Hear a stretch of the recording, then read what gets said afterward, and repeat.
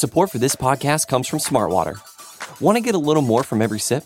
Smartwater Alkaline doesn't just taste crisp and pure, it's loaded with everything you need to perform at your best, whether you're running marathons or boardroom meetings. Elevate how you hydrate and pick up a Smartwater Alkaline today. To learn more, visit drinksmartwater.com.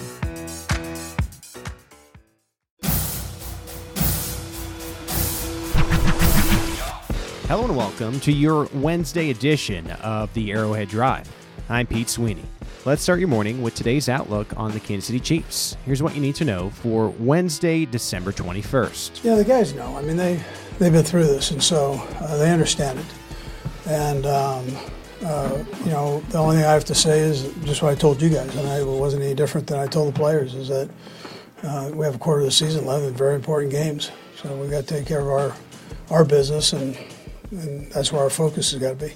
The Chiefs return home after a 3-game road trip to take on the Seattle Seahawks this Saturday, Christmas Eve.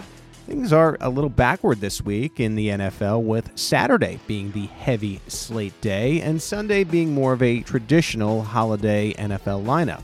Weather conditions are also going to be rough across the league this weekend, and that includes the weather right here in Kansas City. There is a chance of blizzard-like conditions beginning on Thursday, with a dramatic drop in temperature carrying over Friday and Saturday. While it may not be snowing on Saturday for this matchup against the Seahawks, it's going to be extremely cold at Arrowhead Stadium.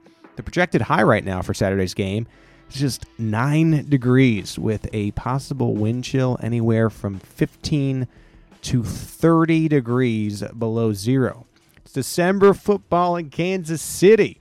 The Chiefs are still vying for the AFC's top overall seed against the Seahawks team that's trying to keep its playoff chances alive. Several Chiefs were out sick on Tuesday, including Mike Dana, Chris Jones, and Colin Saunders. Jones dealt with a sick designation last week as well.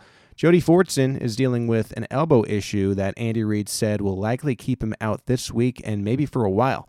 They are hopeful Mecole Hardman will make his return to the lineup for the first time since Week 9 against the Tennessee Titans. Clyde Edwards-Helaire is improving, but not quite ready to return from injured reserve. We'll have more updates for you later today at arrowheadpride.com. Yeah, I mean, first off, every throw he throws is like a perfect spiral. And, I know that gets taken for granted in this league, but, he throws a perfect spiral on every throw.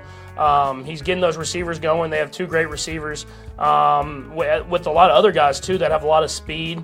And so he's able to get those receivers going and move and take the shots from there, but take underneath. And they've had a lot of young guys step up. And so Gino's done a great job of taking advantage of what's there, and that's why he's had such a great season. The Seattle Seahawks sit at an even 7-7 on the year and currently just outside of the NFC playoff picture. The Seattle team was expected to be in a total rebuild this year after shipping Russell Wilson to the Denver Broncos. Thank you, Seattle. But veteran quarterback Geno Smith has been one of the best surprises of the NFL season. This season, Geno has set career highs in completion percentage, passer rating, passing yards, and passing touchdowns at 32 years old. They wrote him off, but he didn't write back. He's been impressive this year, and with the Seahawks season right now on the decline, they really need this win at Arrowhead Stadium. Mahomes was over-complimentary of Geno, and this Seahawks offense does have some weapons who can give the Chiefs problems, but it is worth mentioning. Former Kansas State star Tyler Lockett is likely out this week after having surgery on an injured finger after Seattle's Week 15 loss to the 49ers. Still, this is a frisky Seahawks team not to be taken lightly. Yeah, we need to take care of that. Yeah, we need to take care of that for sure. That and the penalties we gotta clean up, and the guys are aware of that.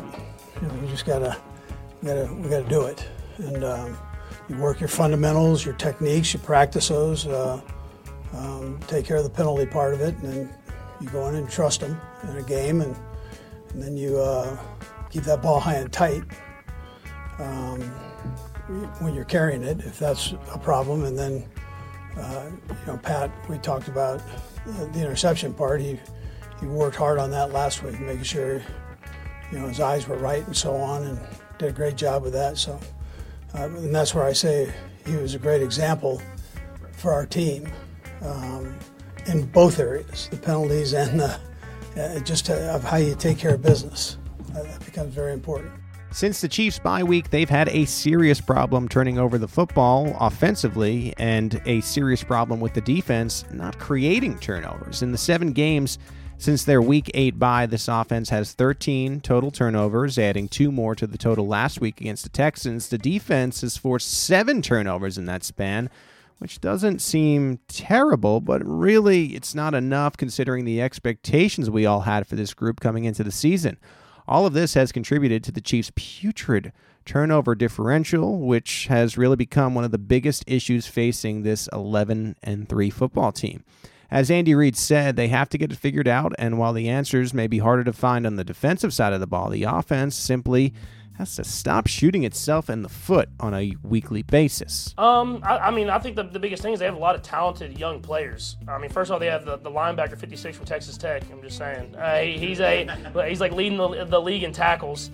So he's a great player to have in the middle there. And then they have the young corner also from Texas that is leading the league in interceptions. So they got a lot of young, talented players that play very hard. I mean, Coach Carroll, every one of his teams is going to play extremely hard, and they're fighting for a playoff spot. So they're going to be a great challenge for us to go out there and try to find a way to get a win. Much like the Seahawks offense, this defense was supposed to be going through an overhaul this season after parting ways with longtime premier player Bobby Wagner this offseason. Seattle's young core, similar to Geno Smith on the offensive side, has other ideas, with players like 5th-round cornerback Tariq Woolen looking like a lockdown corner. Woolen is tied for the NFL lead with 6 interceptions and has been incredibly impressive for a rookie. He's right in the conversation for Defensive Rookie of the Year, along with Jets' potential superstar cornerback Sauce Gardner. As you heard from Mahomes, former Texas Tech linebacker Jordan Brooks, he's also a playmaker for this defense in the middle of the field. Seahawks defense isn't flawless, but they are young, they're athletic, and they're a playmaking group that can give you some problems if you sleep on them. Yeah, he's just a true professional. He does everything the right way when he's in the building. He's taking care of his body every single day. And he does everything, like I said, he does everything the right way. So he protects well, he runs routes well, he runs the ball well. And so we can have him in there and trust that he's going to know exactly the protection assignment, where to be at on time. And whenever we give him the runs, he's gonna make plays happen. And so he's a great player, but even a better dude. And I think that's why everybody loves having him on the team. Yeah, it's a Jet. Jerick McKinnon followed up his massive performance against the Denver Broncos with another extremely impressive showing against the Houston Texans. Jet found the end zone twice more on Sunday, adding another game to his resume with dynamic rushes and receptions. We saw the impact McKinnon has for this offense in the postseason last year, and it appears the Chiefs' early season management with the veteran running back was to try and set up a similar run this year. Chiefs offense has sorely missed the kind of dynamic pass catcher in the backfield over the last several years, and McKinnon looks to go on another playoff run, and the Chiefs can keep their historically efficient offensive season moving. By the way, Patrick Mahomes set the Chiefs' single-game record for the highest completion percentage against the Texans with his 36 for 41 performance. He completed 20 straight passes and can keep that streak alive this week. If he completes his first 5 passes against the Seahawks, he'll tie the NFL record for most consecutive completions ever. Yeah, I feel like in those sudden change situations, we just got to find a way to get out the field, whether it be better tackling. I feel like a couple teams down the stretch in coverage could have been a little bit better. We had a couple times we could have kept the quarterback inside the pocket this past week, and just small things and details we got to clean up as we keep going forward. I feel like we had a good first, second down, and then we have like either bad third down or just like a second down led to a long run.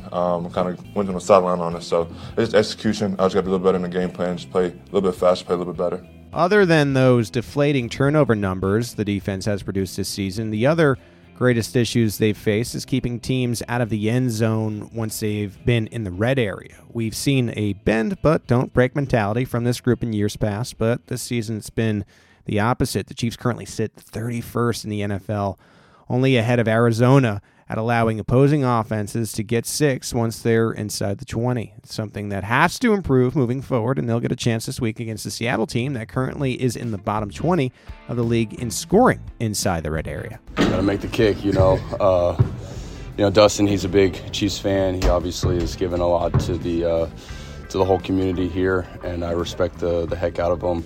And, I'm just trying to be the best kicker I possibly can be. All the guys here, James, Tommy, Coach Tope, Coach Reed, they're all the ones that are pushing us to be our best. And then we're listening to all those guys and just trying to improve every day. This season has undoubtedly been one to forget for Chiefs kicker Harrison Butker. He suffered an injury back in Week 1 that put the brakes on the season early. It still seems to be impacting him this late in the season. He missed another PAT against the Texans as well as a field goal attempt. He's now just 16 of 21 on the year, the lowest percentage of made field goals in his NFL career. This week, former Chiefs punter and holder Dustin Colquitt had some criticism for current Chiefs punter and holder Tommy Townsend.